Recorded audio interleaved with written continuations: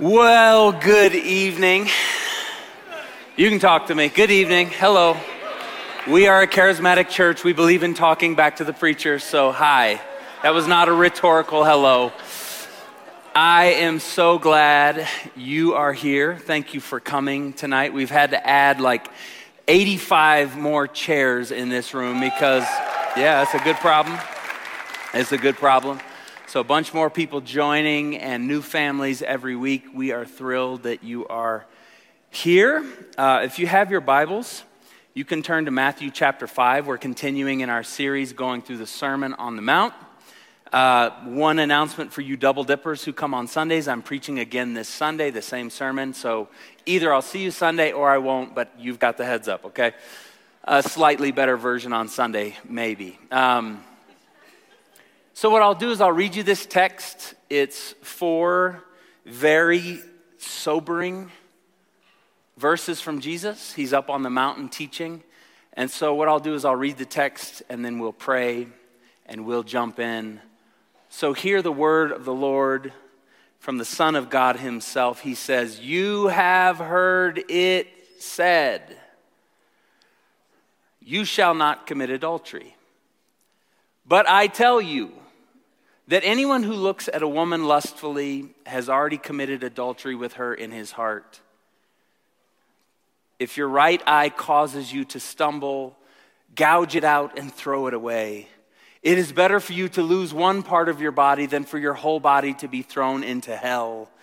And if your right hand causes you to stumble, cut it off and throw it away, for it's better for you to lose one part of your body than for your whole body to go into hell." This is the word of the Lord, and all God's people said, "Dang." Let's pray. Woo! Hallelujah, Jesus. For the Lord is good and his mercy endures forever. God, tonight we believe that you love us. And we repent for every time where people have stood in pulpits like this one and preached a word as if you hate us. So tonight we just root ourselves in your love. We root ourselves in your fatherly kindness. We root ourselves in your saving mercy. We root ourselves in the power of your Spirit that is here to help us tonight. We just say, help us. Help us, oh God. Help this preacher.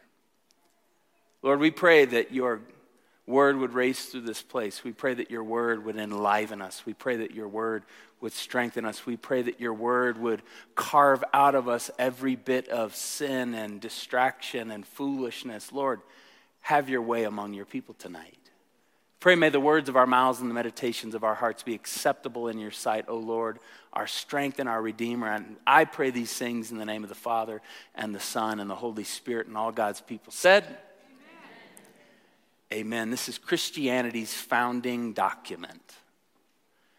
This is Jesus coming to announce and to launch, to inaugurate, and to open up the kingdom right in front of us. And what we see in this text is that Jesus is not here to play. Jesus has come onto the scene, the Word is made flesh, and he's the one who is God's salvation in bodily form, and he knows what has happened to the human race. Right in the middle of history, the cross stands, right?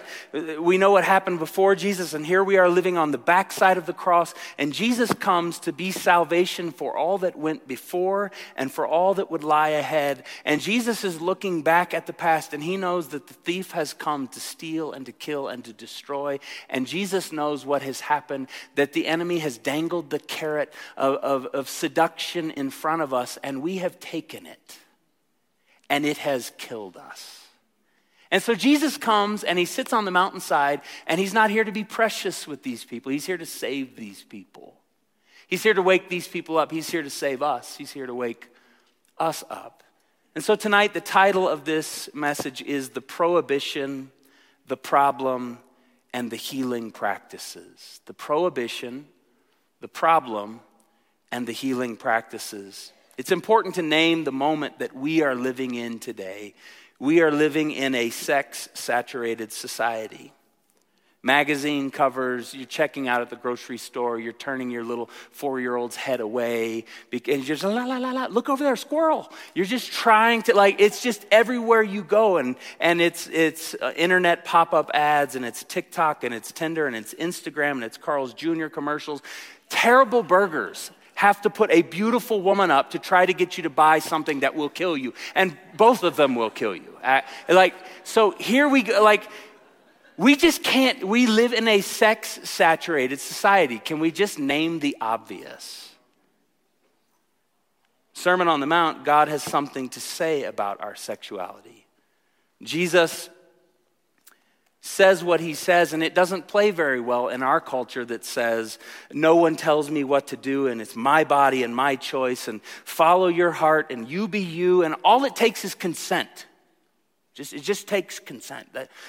Just be grown adults and you live and let live, and you don't tell me what to do, and I'll just kind of live my life over here, and you do your thing, and don't try to judge me, and don't try to put any standard on my life. I am my own person, right? Jesus says one thing, and our culture rebels against his words.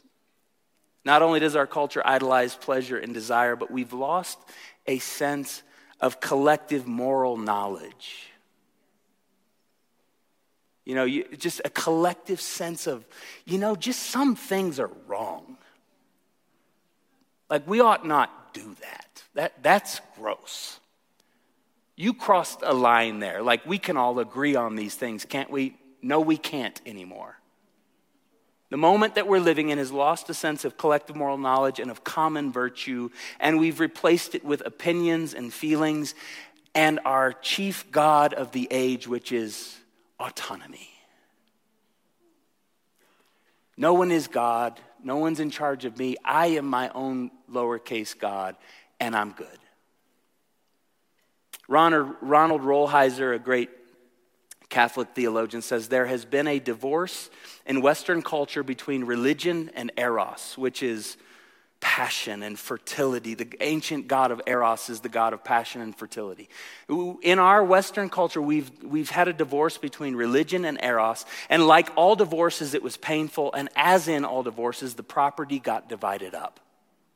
Religion got to keep God, and the secular got to keep sex. And in the Sermon on the Mount, Jesus remarries the two. God and his ways, a sense of common virtue, and what we do with our bodies. Jesus says, what God has joined together, let no man separate. And our Western culture has tried to divide and go, yeah, God, he's precious, and great, that's fine. And the world gets to keep sex. And Jesus in the Sermon on the Mount is bringing the two back together. So in our text today, I want to put in front of you the prohibition. The prohibition, it's a prohibition against adultery. Don't do it, says Jesus. And he's borrowing from Moses in the 10 Commandments. Moses is on Mount Sinai, and God writes the words on the tablet, and he gives it to Moses, and Moses goes down and says, thou shalt not, and thou shalt not, and thou shalt not. And he's putting a vision of a common moral virtue together for the people. And so Jesus is drawing on that. You have heard that it was said, don't commit adultery. Tonight I want to define our terms. What is adultery? Adultery is simply having sex with someone who is not your spouse. So you young ones who aren't married, I'll say to you, why does the church prohibit, why does God prohibit premarital sex? Because you would be tampering with someone's future spouse. We just think, that adultery's for when you get married. No, don't do it beforehand. Why? Because that's going to be someone else's person. You shouldn't do that. Stop it.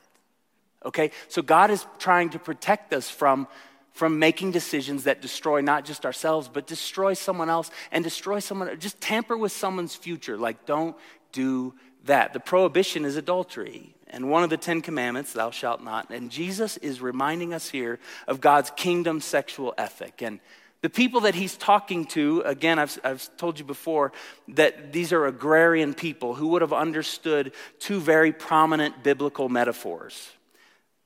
First metaphor is the seed, and the second metaphor is the womb.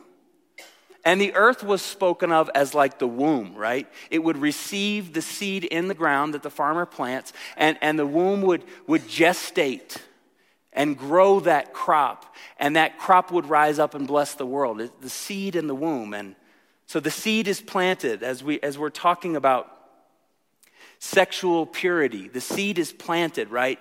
And the womb is the harvest field where the crop grows. So the wife and husband, Jesus is taking up this ancient sexual ethic that Moses put in front of the people of God, and he's talking to the wife and the husband who were the team. They were like the two harvesters out working in the fields to raise and to harvest this crop called children.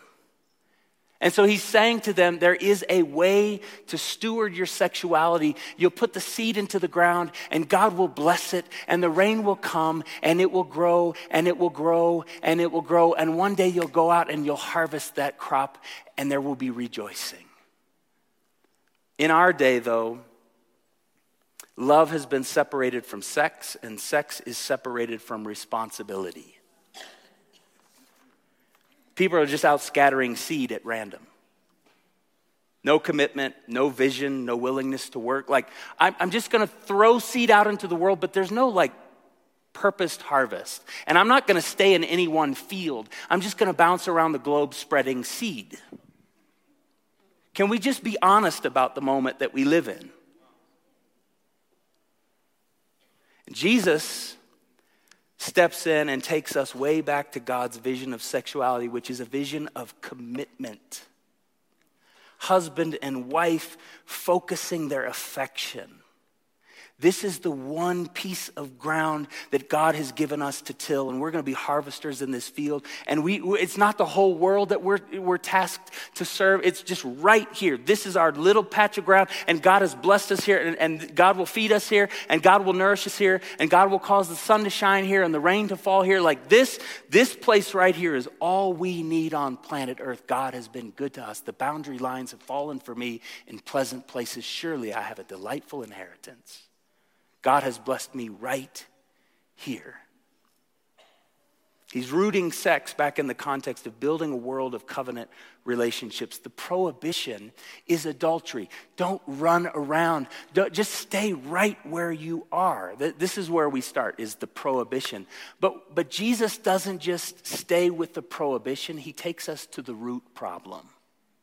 And the root problem is lust.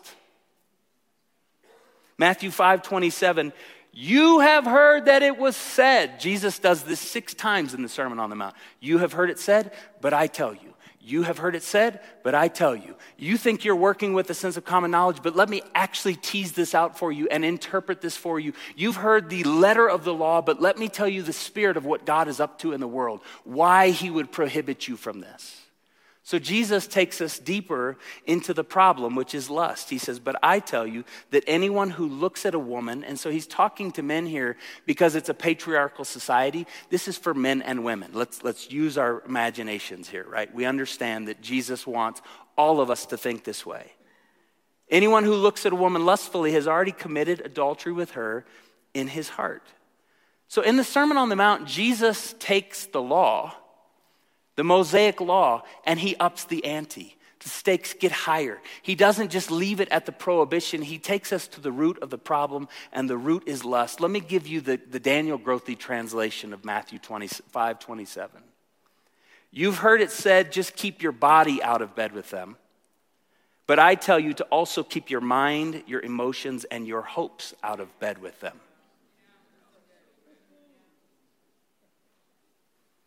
Your mind, your emotions, your hopes. Every sexual sin starts with a stare. Not a look. We look, we've got eyes. We're looking at the world. It's all around us, and the world is beautiful. God has done a great job. God, in Genesis chapter 1 and chapter 2, God is not some like self-protective, prudish, oh my goodness, he's not afraid. He's not afraid. He's not trying to circle the wagon. God is like profligate with his beautiful creativity, and he's very happy about what he's made. It's not a look, it's a stare. The problem is lust. You have heard it said, keep your body. I'm saying keep your mind, keep your emotions, keep your hopes, keep your affections out of bed with them. Jesus is moving from strictly addressing deeds to addressing desires. Mosaic law, deeds, don't do it. Thou shalt not. Jesus goes, yes, that's the great starting point, but let me take you to the issue. Let me take you down. Let me take you into the world of God's mind. The mind is, God doesn't just want to change our deeds, he wants to change our desires. So what is lust? If lust is the root problem, what is lust? The Greek word that Jesus uses for lust is epithumo, which is to look with lustful intent, to yearn for, to covet for the purpose of consumption. Lust is, I want to destroy you so that I can feel better. I want to use what you are. I don't want to commit myself to you. I don't want to get tangled up with your life. I don't want to pay your bills. I don't want to bleed for you. I just want to take the good thing and just use it for my own consumption. That's lust. It's tearing someone else apart for your own temporary good. And Jesus says, it's not just adultery that's the problem. It's lust, where you're looking around the world and you want their house, and you want their car, and you want their salary, and you want their hair. I see all you good-looking men out there, just luxurious locks. I pray for people like you. I pray for you yearn for, you want to take other people's, you aren't happy with what God gave you. And so you want to steal goodness from other people without bleeding for them.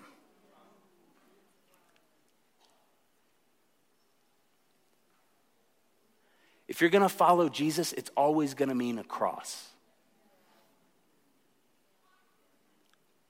This is what love looks like. I love you so much that I'll give everything. I love you so much that I'll wash your feet. I love you so much that I'll come to your hospital bed and pray over you and not take your life away from you by throwing you in some bed and stealing your purity. Jesus says the stakes are high. Like, you want to know what love is like? You have heard it said, if you just stay out of bed, you're doing fine. No, I tell you, you've got to love the world. And to love is to live for someone else's good, even if and even when it costs you. You want to know what love is like? Stare at the cross for the rest of your life. Don't look for someone who's got those spectacular abs. Look for someone who will pick up a cross and deny themselves and serve you till you're 90. Abs are just bonus.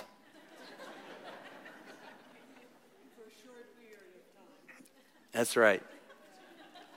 So in our world that objectifies and depersonalizes and dehumanizes, we don't treat people as fellow image bearers.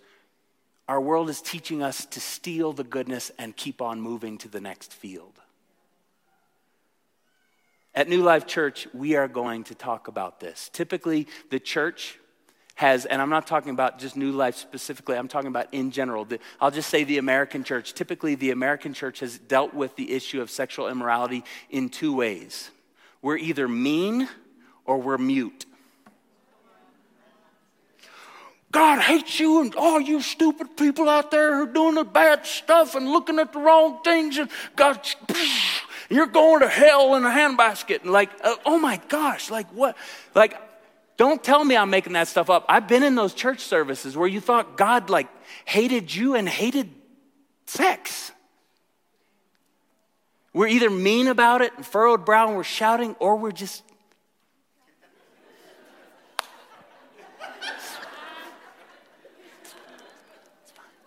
it's fine. He's gracious. God is this heavenly being, a grandfather. He's just dispensing good things, and he doesn't really have an opinion, and it's okay. It's okay. He's just gracious.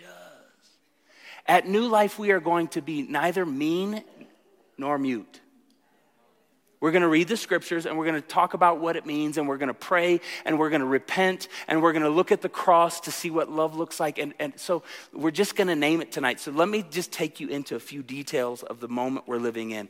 Pornography is rampant in our world. It's not just a male problem. 33% of these website visits are by females. In studies done on extramarital affairs, 300% more likely, the person that commits adultery is 300% more likely to have been looking at pornography. It destroys you. It's normal and celebrated today. 90% of our teens and young adults are either positive about it or just neutral. It's fine. In fact, a recent study says that the majority of teens and young adults see pornography as less objectionable than not recycling.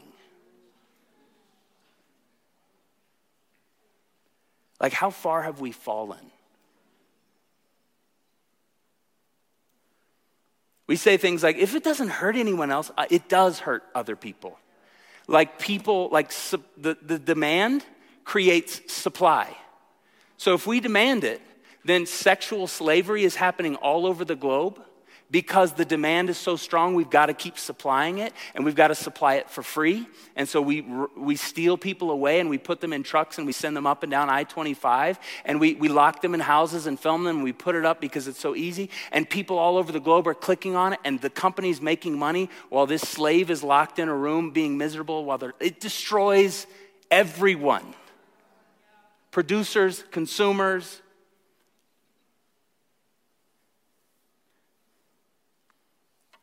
Trains us to objectify. You are just an object for my consumption. And it kills our ability to love. So Jesus says, root out lust. You have heard it said, just stay out of it. No! I tell you that whoever latches on to someone else through their eyes has already committed. You're destroying them in your heart, and no one would ever know it, but God knows it, and you will know it because it will catch up with you, because it turns you into a shell of a human being. Root out epithumo. Stop yearning for other people. Stop yearning for other fields. Just receive the gift that God has given you right where you are, and get really simple and get really faithful and stay rooted. And friends, as we do this, we actually find life. The devil tells us you have to steal something to love your life. And God says, if you'll receive the gifts that I've given you, I will give you life, and life to the full. Let me clarify something. Sexual desire is not bad. God gave it to us. Jesus is not saying we need to be less sexual. God gave us our sexual desires. He commanded the first humans, Adam and Eve, here's a covenant relationship. You two are going to be together for the rest of your lives. Be fruitful and multiply, fill the earth and subdue it, copulate and populate. Go for it. I need you, like you're made in my image. Recreate and fill the world with children and take new territory and like go for it and enjoy. The garden is good and this gift is good. This relationship is good. I've blessed you and have fun. Stay right here, but have fun. Jesus is not prohibiting the appreciation of beauty or finding someone else attractive. If someone catches your eye, don't stare. But if just life happens and you see it, you go, good job, God, and move on. Just keep moving. Hey, Baba, yeah. Yes, Lord, amen. Just keep moving. It's okay. We are made sensory beings in God's sensuous world. And I mean that in like the very clean, honest word, like root of the word, sensuous world, a sensory world of God's blessing and goodness. Having these feelings is not the problem. And I'll say to you parents, when you're talking with your kids, bless the desire and correct the direction. was talking with Aaron Stern about this week, just a genius of a guy who's pastored around here, planted Mill City Church in Fort Collins. We were talking about this text. And he's been preaching it recently, and so we were just checking our notes. And he talked about blessing the desire, correcting the direction. Like, if we make our kids feel like the desire is the problem, then what happens is they drive down deep into privacy. If they think, man, I feel this, but maybe I'm the one that's wrong, and maybe I'm sinful, and maybe I'm the one that, and shame comes on, and then you start hiding. Bless the desire. Correct the direction. Having these feelings is not the problem. Temptation is not a sin. It's what we do with the temptation that matters. The prohibition is adultery. The problem is lust. And Jesus says, root it out. So what about the 2 healing practices? How do we root it out? I want to put 2 practices in front of you tonight, and then we'll come to a time of prayer and confession and receiving communion. The 2 healing practices, the first one is fasting. Matthew 5:28 or 29, if your right eye causes you to stumble, gouge it out and throw away. Some people through church history have taken Jesus literally here and done a lot of damage. Jesus is speaking hyperbolically here. Use your imagination, okay?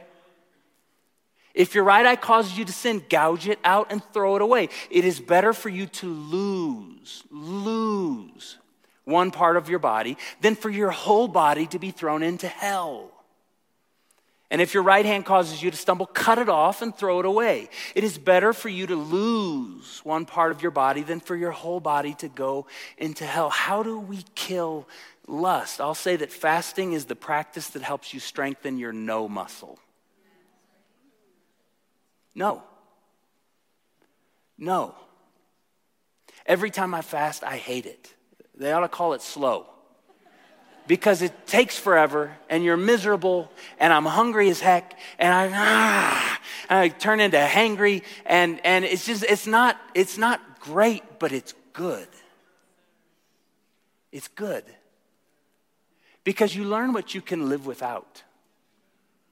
You learn to get really lean and mean in God's presence. You learn to humble yourself. You learn to wait. You learn you learn that self-gratification and quick fixes actually isn't it. And I'll just say, like, fasting, okay, to you young ones, again, let me just say, why does the church not prohibit, or why does the church prohibit premarital sex? Why? Because if you can show your potential partner or your future spouse that you can say no on the front end, what you show them is that you can say no when you're on a business trip. This isn't God being difficult. This is him developing muscle memory in holiness. Developing muscle memory in being patient, in waiting, in learning to yearn for God. Jesus said, man shall not live by bread alone. He's out in the wilderness fasting, and the devil comes to him to tempt him at the level of his senses. 40 days, no water, no food, and he's out there on the brink, and the enemy comes and he dangles the carrot. He says, hey, if you're the Son of God, command this stone to be bread. And Jesus says, man shall not live by bread alone, but by every word that proceeds out of the mouth of God. And he might as well have said, man shall not live by sex alone,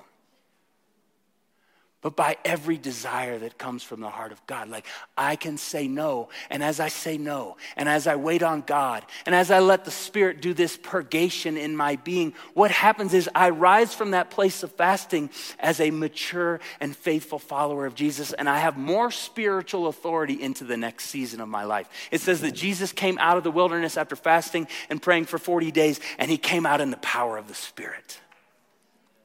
When we take the cheap shortcuts and say yes, and we turn the stone into bread, and we steal from other people, and instead of bearing the cross, we borrow their goodness and we consume it for ourselves, and then we leave them as a shell of a human being. What happens is we come out less of a human being. When we fast and we pray and we trust God and we wait, we come out of the wilderness season in the power of the Spirit and more of a human being. Fasting will make you faithful. It's developing holiness. It's developing muscle memory and righteousness. Jesus says, throw it away 2 times in this text. It's better for you to lose one thing than to lose it all. Fast. Trust God. Jesus talks about hell twice in this text. He says, throw it away twice, and he says, if you don't, you're thrown into hell. And he's not just talking about some kind of eternal hell, but hell on earth for everyone who is affected by adultery and sexual sin. Because it feels good for a moment, and then you look up and everyone around you pays for it, and you pay for it. Fasting is a boundary, and we need boundaries, just like fire needs boundaries.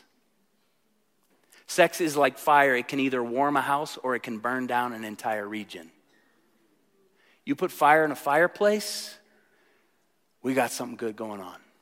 It's a container. It's a focused spot. It's right here. It's not going out there. Fire can be great. Fire can be destructive. Sex can be great. Sex can be destructive. Fasting and waiting on God and doing it His way, you'll find that you grow as a human being into the fullness of His image. The second healing practice is feasting. Fasting, a lot of times the church is comfortable talking about no. No. And again, we start to think that God is this heavenly curmudgeon, this cosmic, killjoy. No, He's not. Feasting, Paul's talking to young Christians in 2 Timothy 2:22. It's an easy one to remember. 2 Timothy, it's a bunch of twos. 2:22. Flee also youthful lusts. So flee, one thing, but then he says, but pursue righteousness, faith, love, and peace with those who call on the Lord out of a pure heart. Feast on holiness. We need boundaries, but we also need beauty. God is not just saying no. He's saying, here is my yes. Righteousness, faith, holiness, purity, beauty, the word of God, the presence of God in worship. Feast on, go find some wells where there's springs of living water springing up. So yes, we need fences, we need fasting, we need boundaries, but we also need to run to these wells where life is bubbling up. We need to feast on the beauty of God. Don't just run from sexual temptation, run to righteousness. Let me just say this as we close. The goal is not simply sexual restraint. The goal is to become the kind of person who wouldn't do it even if nobody would ever know. And that's when you know you're a person of integrity. If you're promised that no one would ever know and you could do whatever you wanted, the righteous person goes, I'm going to stay with Jesus. I'm going to follow God's plan. I'm going to run to righteousness and faith and holiness and purity and peace. I'm going to stay clean. I'm going to trust God. I'm going to take up my cross and deny myself and follow Jesus, even if it kills me, because on the other side of it is resurrection life. And so, friends, tonight, I want to say to you, God is for you, which is why Jesus would say something like this to us. This is not God being against us. This is not God being mad at us. This is not God trying to keep us from joy. It's God trying to protect us into joy. And so as we come to the end of this moment, I'm aware that the enemy loves to play with our minds in moments like this. And he loves to deal in shame. God will never shame you. If you feel shame, right away it's a red flag. That's the devil. He doesn't come to condemn us. He comes to convict us by His Holy Spirit. So if you're feeling condemned and shamed and driven away, that's the devil tonight. And God is the one who's always wooing us back home. So to those of you who are tempted to feel shame tonight because of things you've done in your past or current sexual expressions, and you might say it's too late for me, and I'll just say to you tonight, there's always a way out into the light of God's love. There is no shame. There is no shame. There is no shame. I would never want my kids to feel like they had to stay away from me. I'm your dad. This is your mom. Come home. If that's you tonight, I just say, come home. God is not mad at you. God is not here to wag the finger. He's here to welcome you back to the family table. Can you say amen tonight? To those of you who feel shame, come home tonight. That's not God. To those of you who are addicted, if God can't set you free, why do we come? And my rule is, if you'll be around here for any length of time, you will have heard me say it. If God raised Jesus from the dead, anything's on the table. If you're addicted, there's freedom for you. Will it cost you? Absolutely. Is all the good stuff hard work? Absolutely. Is all the stuff that's worth it, worth pressing into? Absolutely. If you want it, freedom is yours. Will we walk with you as a church? Yes. Will God forgive you of your sins and lead you into freedom? Absolutely. Will it cost? Yes. So if it's you tonight and you go, I sense the shame and I've been addicted, I'll say to you, freedom, freedom, freedom, freedom, freedom is your inheritance tonight, because Jesus died and rose again, and he's inviting all of you addicted to come home and to receive freedom. Come on home. And to the final group, I want to talk to those who have been traumatized or abused and say to you,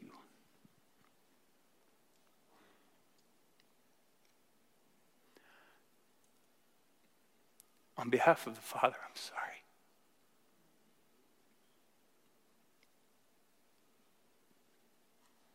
That was not his will. Very often in these moments, the enemy comes to people who have been taken advantage of and says, see, you deserved that. And I rebuke that garbage in Jesus' name. You did not deserve that. And I'm so sorry. And God is the God who pours on the oil and binds up our wounds and restores. He's constantly picking people up. He's constantly healing people. And that's just a picture of what he does to those hidden brokennesses, those hidden moments of shame, those hidden moments where someone put something on you and did something to you and stole something from you. And the enemy wants you to carry that in silence. And tonight, God is here to say, come home, let me heal you, let me hold you. Because this is the one safe touch that you can trust. The touch of the Father. And what the enemy tried to do to break you through unholy touch, God wants to heal you tonight through his clean touch, through his trustworthy touch, through his fatherly touch that can be trusted. And so tonight, those of you who have paid the price for someone else's lust, someone else's sin, first, I'm sorry, and this is the God who will heal and redeem and restore everything that the enemy meant to steal from you. Can we say amen tonight, church? Stand with me, please. I've gone just a little bit longer tonight because this text deserves it. But what I want us to do before we come and receive our communion elements is I want us to pray. I want us to pray the prayer of confession. And this prayer of confession was written by an adulterer. Psalm 51, the prayer we're going to pray is lifted from Psalm 51. King David, who was clean when he was young, pure in heart, a man after God's own heart, he gets power hungry and gets sloppy, and he steals someone else's wife. He consumes someone else's wife.